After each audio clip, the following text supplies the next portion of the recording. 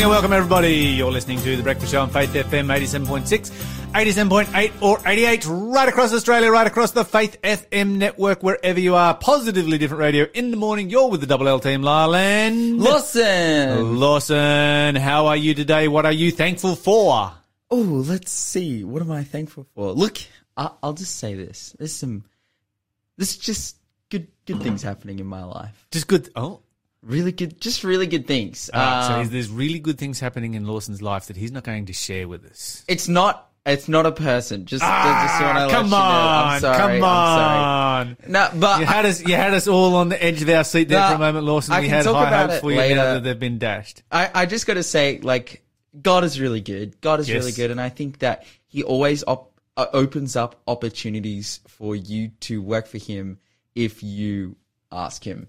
If you ask Him, if you make yourself available to be used by Him, He will use you. And that's just kind of what I'm going through in my life at the moment and just working some stuff out. And I'm sure I can talk about it a little bit later on when things are sorted out. But yeah, I'm just so grateful to God for giving me awesome opportunities. So yeah, that I know I'm being a bit secretive, guys. I'm sorry. but yeah, we'll talk about it later. What are you grateful for, Lyle? Okay, so I'm grateful that in the car on the way into work this morning, my wife and I had a conversation about buying a baby seat. Oh, that is something to be not really for us. Grateful for. Not for us. Oh. We're not having a baby. Not for us, just in case you're wondering, for our grandchild. Ah, that's so cute. Yeah, so she's about 3 weeks away, thereabouts. Oh, that's so we're amazing. probably going to start setting dates and see who can pick the closest date to the actual birth, see what happens right there. You know, I'm feeling pretty confident. I want to enter this competition. Is Okay. there a prize? Yeah, I believe there will be, but we haven't decided what it is yet. Yeah. I'm all about winning prizes, so It'll be just super lame. You're listening to the Breakfast Show podcast on Faith FM. Positively different. All right, let's talk about some positively different news. And Lyle, Yes. it's happening. Okay. No, okay, I say that every time there's some kind of Something update, some kind of technological advancement. Okay, so currently, like the big fad, not the big fad, but yeah, a big shift has been the kind of compacting of technology. And this has been happening for a long time. It was actually really interesting that, like, particularly when mobile phones come on the scene, you had like things like the Nokia 3310. Well, you had the car phone and then Yes, and they got smaller and smaller and smaller and suitcase smaller, phone. and now they're getting bigger and and bigger. now they're getting bigger, right? They Yes. got, and when you had the ones that had, like, 1 to 9 with all the letters and stuff on it, like, Yeah, and I had one that was about the size of a credit card, just thicker. yeah, but they got even smaller than that. Like, they got just really tiny, and then we started to value screen space because we realized the whole phone could be a screen. Yes. And then they've gotten bigger and bigger and bigger. Now, though, I feel like over the last maybe, I would say 5, 6, 7 years, the kind of compacting of technology has continued again because of the introduction of the smartwatch. Things like Fitbit, Garmin, Apple Watch, all these things, and now people are trying to, like, shrink down and get smaller and smaller and smaller. Like, what can we fit into this And thing? still make it usable. And still make it usable, of course, because, you can have a Casio calculator watch, but all you'll do is beat buttons and calculate. Whereas, a modern smartwatch is like, can do everything, man. It's a phone call. When I was in high school, I had a friend that had a calculator watch. Yeah. And it was like, we all thought it was the coolest thing on the planet. It was like, And it was a major threat to the teachers because he could cheat in mathematics class. wow. And of course, our teachers were saying, you need to learn how to do maths without a calculator because you won't always have a calculator in your pocket. And obviously, How wrong were they? How wrong were they? But wait, check this out. So basically, the biggest limiting factor, pretty much of any technology, but particularly of microtechnology, is its battery capacity.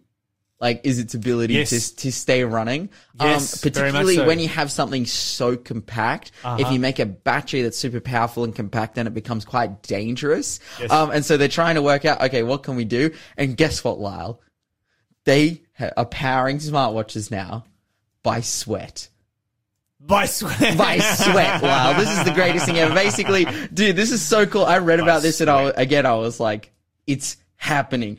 Essentially, a group of scientists led by Associate Professor Isao Shitanda in Tokyo University, in the Tokyo University of Science in Japan, have been exploring different ways, to come up with power sources for microtechnology. And the route that they've gone down is, let's make a sweat-powered smartwatch. Like, this is what we're going to do. And obviously, the stage that they're at now is that they haven't actually implemented in a watch, but they're seeing how much power they can make from sweat. They're making a bioelectricity cell that basically absorbs sweat and turns it into energy. So here's an interesting thought. I've been thinking about this, right? Mm-hmm. What they need to do is, because we have wireless charging now, right? Yeah. Okay, so what they need to invent is a way of wireless charging everything just from the electricity that is in the air. So when you're driving down the road, if you're driving, if there are underground cables, if there are overhead cables, that your car and your devices will just automatically charge from it. Okay, that's pretty genius. I think it's amazing. But think about it. I'd like somebody to invent it. Wireless charging. So I can use it. But wireless charging would have to be connected to something.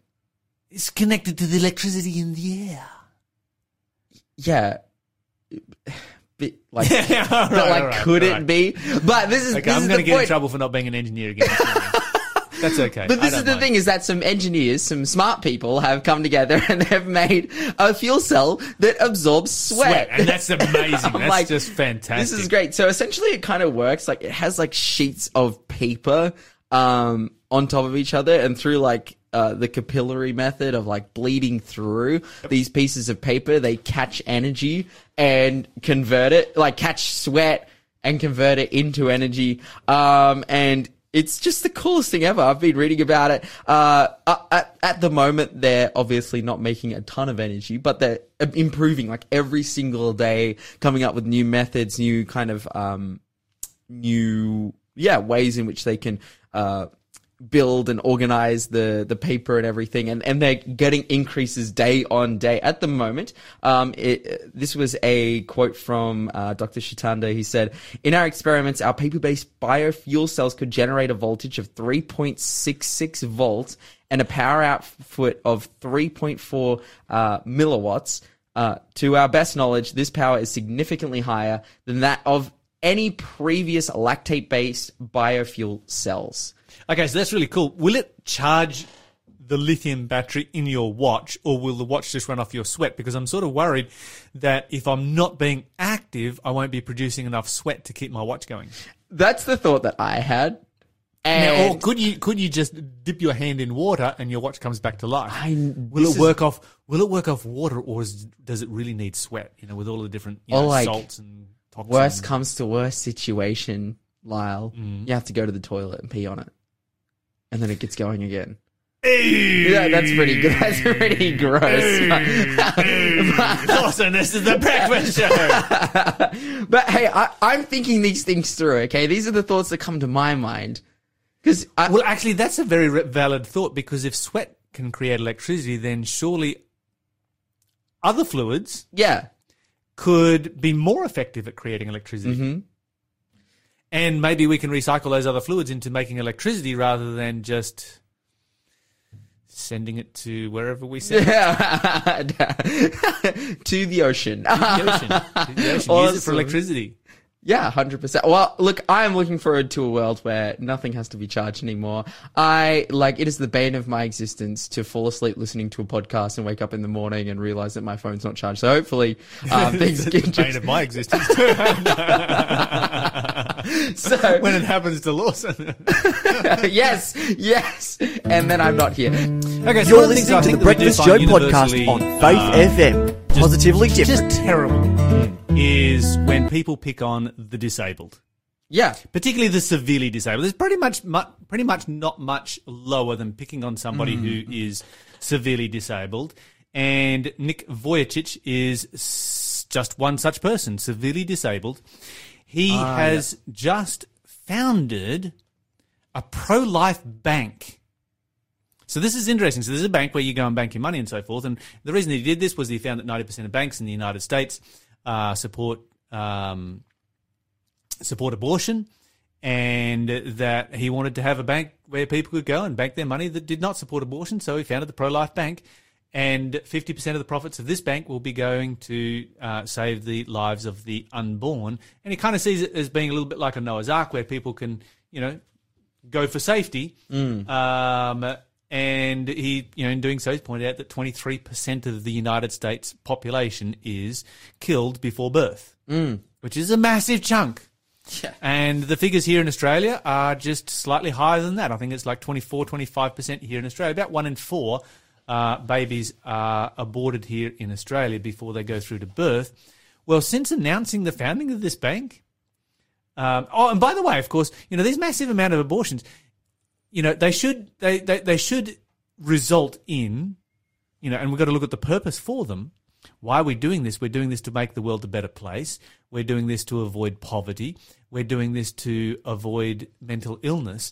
And so the world should be a better place as a result of, taking the lives of a quarter of our children before they are born. My question is, has mental health improved in the last 30, 40 years? Has poverty decreased in the last 30, 40 years? Of course, the answer is obviously no. And so, we've got enough decades under our belt right now to know that this is not working, so let's move on from this. But of course, Nick Vujicic is severely disabled himself. He has no arms and he has no legs. He was born that way and has been a Christian evangelist for the last 20 years or so. I've really appreciated many of the messages that he has presented. And, when I look at somebody like that, he is the kind of person that typically they would look at in the womb and say, well, this baby has no arms, no legs, and abortion would be automatically recommended in today's world. And we would have missed out on all that he has contributed to the world. And now, of course, he's founding this bank. Of course, since announcing founding the bank, he's had a grenade thrown into his house, didn't explode. Like a live grenade. Yes. That didn't explode. He's had a false article written in a magazine saying that he fired one of his staff members for being gay. He's had an international lawsuit launched against him and then withdrawn because it was rubbish. He's had drones harassing his house, and he's been kicked out of another bank. So there you go. Pick on somebody who has no arms and no legs. Yeah, wow. Way to go. Way to show your colours right there. That's so intense. Anyway, this is a continuation of a story that I was dealing with yesterday. We're going to move on to this one now. And this is dealing with, of course, gender dysphoria and the social contagion that is resulting from gender dysphoria. And this is interesting because there was a study from the 1990s that actually showed that mothers of gender dysphoric children, so this is back in the 1990s before the social contagion that we have today took place, all had cluster B personality disorders and were disposed to child abuse. That's interesting. But we've pointed this out before. In 2007, there was one gender clinic in the United States. Now there's 300. Planned Parenthood, I haven't talked about this one before, gives testosterone to any child on their first visit. With no parental note required, no parental consent required, and children in some states in the US can then go on to have a double mastectomy with no permission from the parents and not even so much as a note from a psychiatrist or a psychologist, just on their own say-so. They can just walk in and say, I'd like to have a double mastectomy, and they get one. I mean, this is permanent, life-altering stuff right here. And so you kind of wonder, what's the purpose of doctors? If you can self-diagnose, what's the purpose of having a doctor? Yeah, wow. We warn people all the time, don't go to Dr. Google and don't self-diagnose. But if you're gender dysphoric, of course, we will believe anything you say. Now, gender dysphoria is very uncommon, about 0.01%. That's about 1 in 10,000 males suffer from gender dysphoria. And with males, it usually takes place in the 2 to 4 age bracket, and 70% of them are going to grow out of it. So that makes that figure infinitely smaller. But now we have this social contagion that is taking place amongst teen girls, and we give them puberty blockers, which is, as we mentioned yesterday, is what we used to use for criminals. and 100% or just under 100% who go on puberty blockers cross over to cross-sex hormones, which are going to do permanent damage. You're not going to be able to have children. Your body's not going to develop properly. 90% of these girls are going to regret it later, and it's going to do damage, just from then on. And this is a new population. Teen girls is a new population. Prior to 2007, gender dysphoria amongst teen girls was unknown. No literature on it, nothing whatsoever. It just simply didn't exist. Gender dysphoria was in 2 to 4 year old males. That was most of whom grew up to become, gay men, but that was pretty much where it came from. Okay. Since 2007, there has been a 4,400% rise in gender dysphoria in the UK amongst teen girls. And basically what this is the new social contagion that has replaced anorexia and bulimia. And so it's nothing new that, teen girls, they hit the teens, the hormones start to flow, they feel uncomfortable, they feel insecure, they don't like their bodies, they wonder whether anyone can love them, all that kind of stuff. And in the past, that has resulted in anorexia or bulimia, eating disorders, those kind of things. Well, the new fad that is coming out now is that they can achieve immediate celebrity status by claiming another gender. And currently, as a result of that, we're dealing with the highest rates of depression and self-harm that have ever existed. So teen girls are super vulnerable to social contagions. There's nothing new about that. Teen girls hurting their bodies and those kind of things, and they grow out of it. We understand that. They can gain this immediate celebrity status. They can stick it to their parents if they, teen girls often struggle with their parents. And, of course, you've got social media influencers out there who are specifically targeting this particular group and telling them constantly that transitioning is going to cure all their problems. And so what we have now, we have some girls' schools in the United States where 30% of the Year 7 class is claiming that they are transgender. 30%. I mean, this has just never happened before, and there is no science to explain that. Nothing. And so, we've got a major problem right here, and as parents, we really need to know what's going on. We need to understand that, this is a terrible, terrible contagion that is taking place, and we need to be parents to our children, and they have a right to be protected from, the world in which we live, and as parents, we have a requirement to give that protection. Heavy story here this morning, but an important one to talk about. You're listening to the Breakfast Show podcast on Faith FM. Positively different. Welcome back, everybody. You're listening to the Breakfast Show on Faith FM 87.6, 87.8 or 88. Joining us on the phone this morning to talk about his journey of faith is John Rogers. John, welcome to the show. Oh, thank you very much. It's a pleasure to be here. Now, John, we were chatting a week or so ago, and you have quite a remarkable story over a reasonable amount of time. There's certainly been a few different adventures there along the way, and God has done some amazing things in your life. But let's go back to the beginning. Where does your story start? Tell us about where you're from and tell us about your family. Okay. Well, I was born in England, in North England, in Yorkshire, in the hospital Guisborough. But my mother was already married to somebody else when she married my father. And I was born, and the chances of us being born, I don't know the mathematics for it, but you know it. That makes me, me, and you. But it's millions to one because there's so many choices. And the thing is that to make this story run as quick as I can, my mother's husband found her, and then it came before the courts, and the judge says that I was to be put into a home until I was 18, and that home was a Catholic orphanage in a little place called Dimpsfield in the Cotswold Hills, and it was a glorious place. Yes, I've been to the Cotswolds. It's a lovely area. What was it? What was it like living? I mean, apart from the beautiful environment that you're in, what was it like growing up in an orphanage?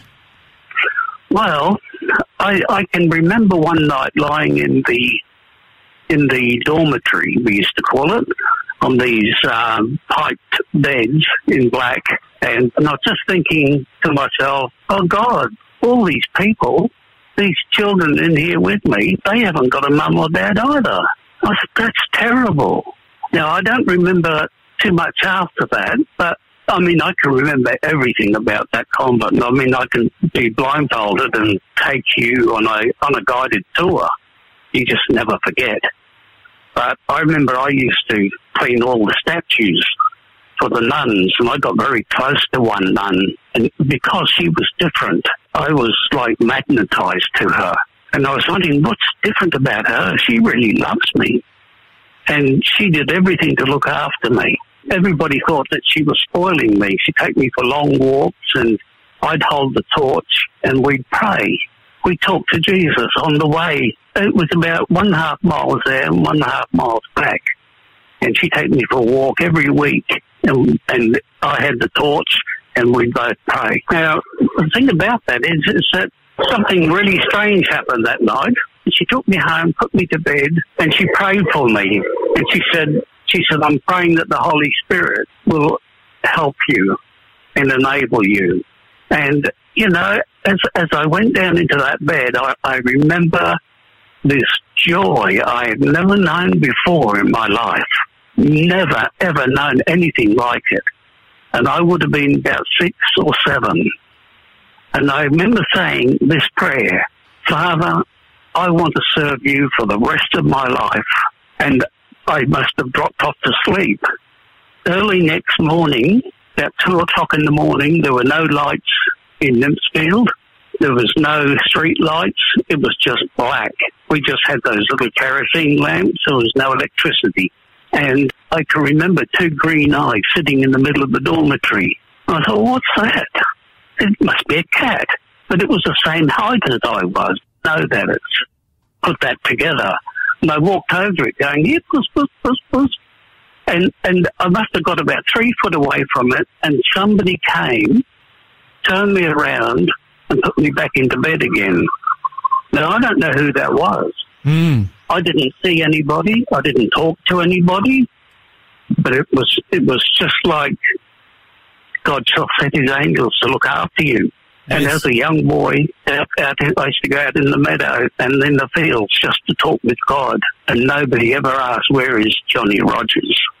So that was my first touch with God. That's a remarkable experience there, John, that, as a young boy, as a young kid, God is reaching out to you through the nun there in the convent, and you're having an amazing experience.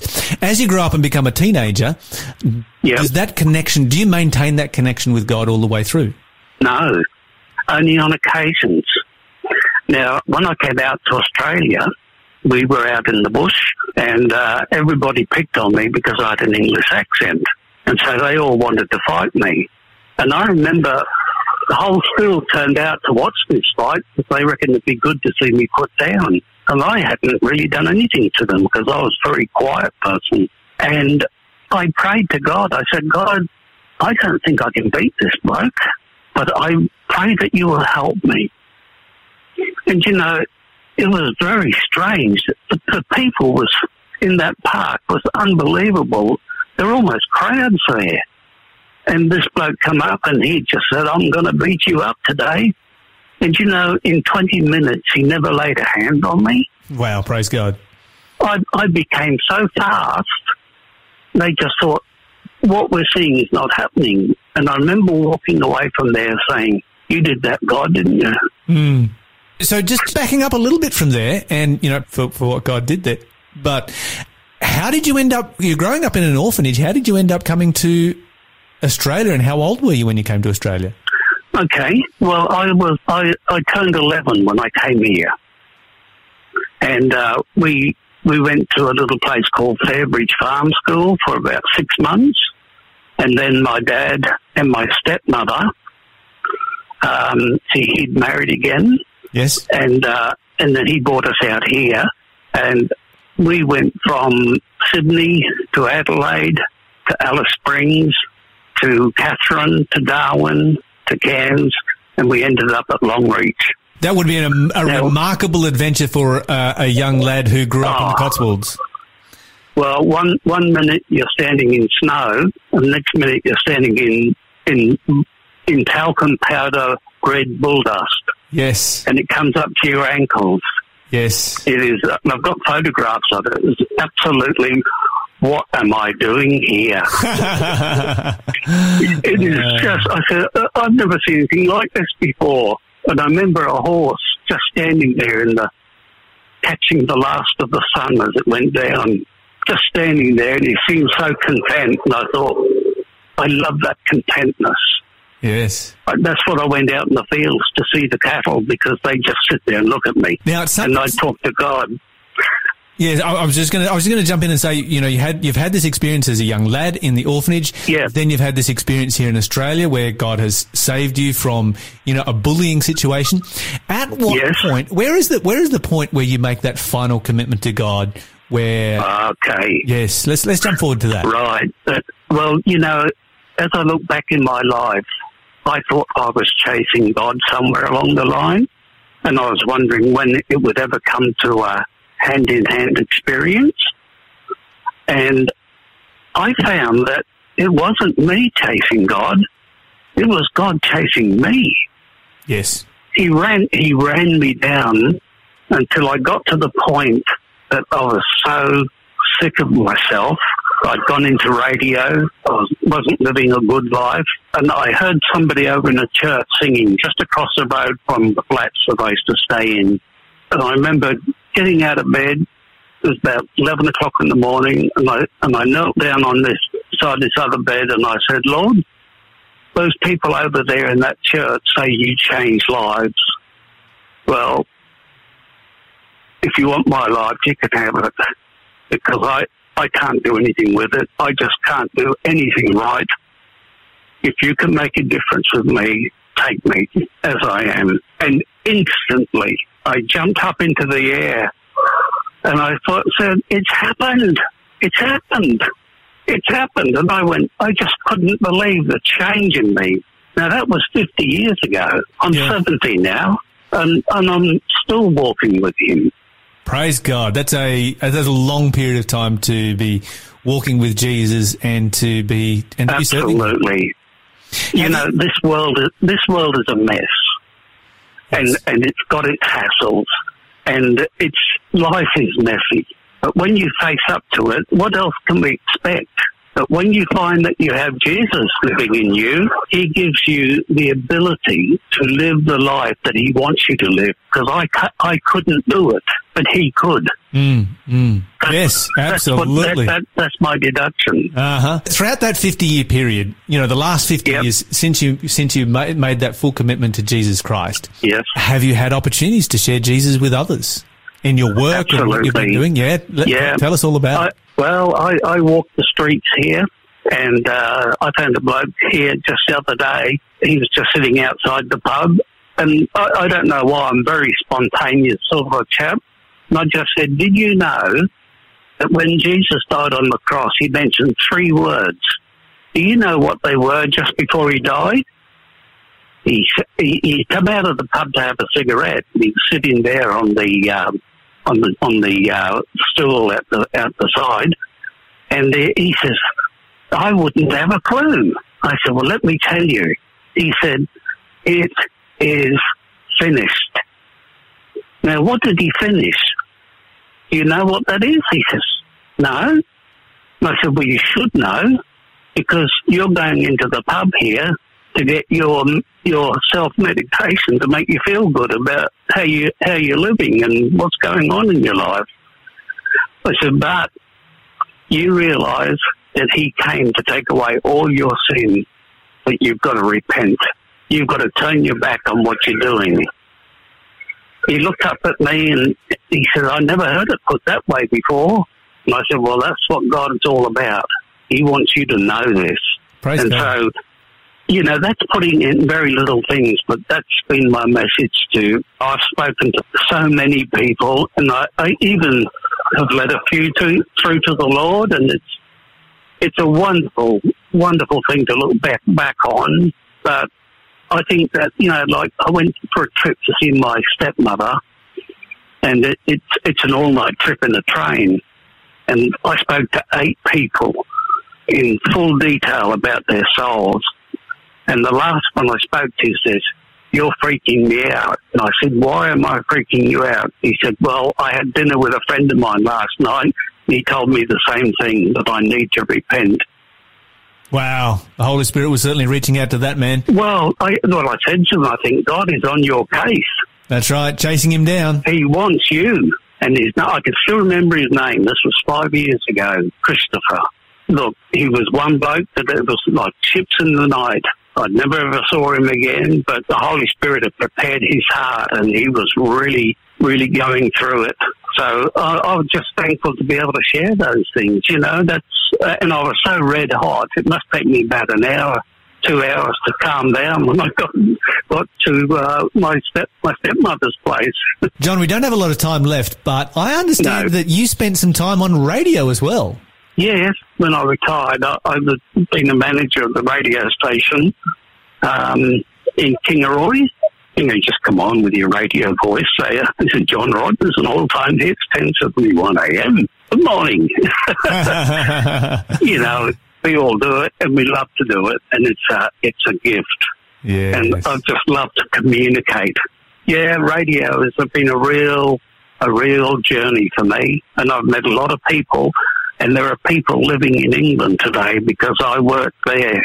And he was at the end of himself, and I was able to share with him the gospel. And I said, God's going to call you out of this place. He's going to take you somewhere that you don't even know. I said, just remember, he is the author of it all. Yes, praise He's God. the one you're really looking for. He's going through a divorce. He was pretty unhappy. So I probably got him at a very fine-tuned moment, but it's the way it is. But it's great to share your faith. Otherwise you've got nothing to give away.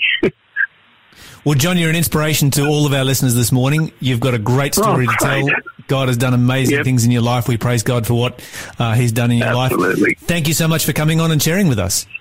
Oh, thank you, Lord. God bless you, mate. And on your radio breakfast show, a pleasure to share with you. Thanks for being a part of the Faith FM family. Join our community on Facebook or get in touch at 1-800-FAITH-FM.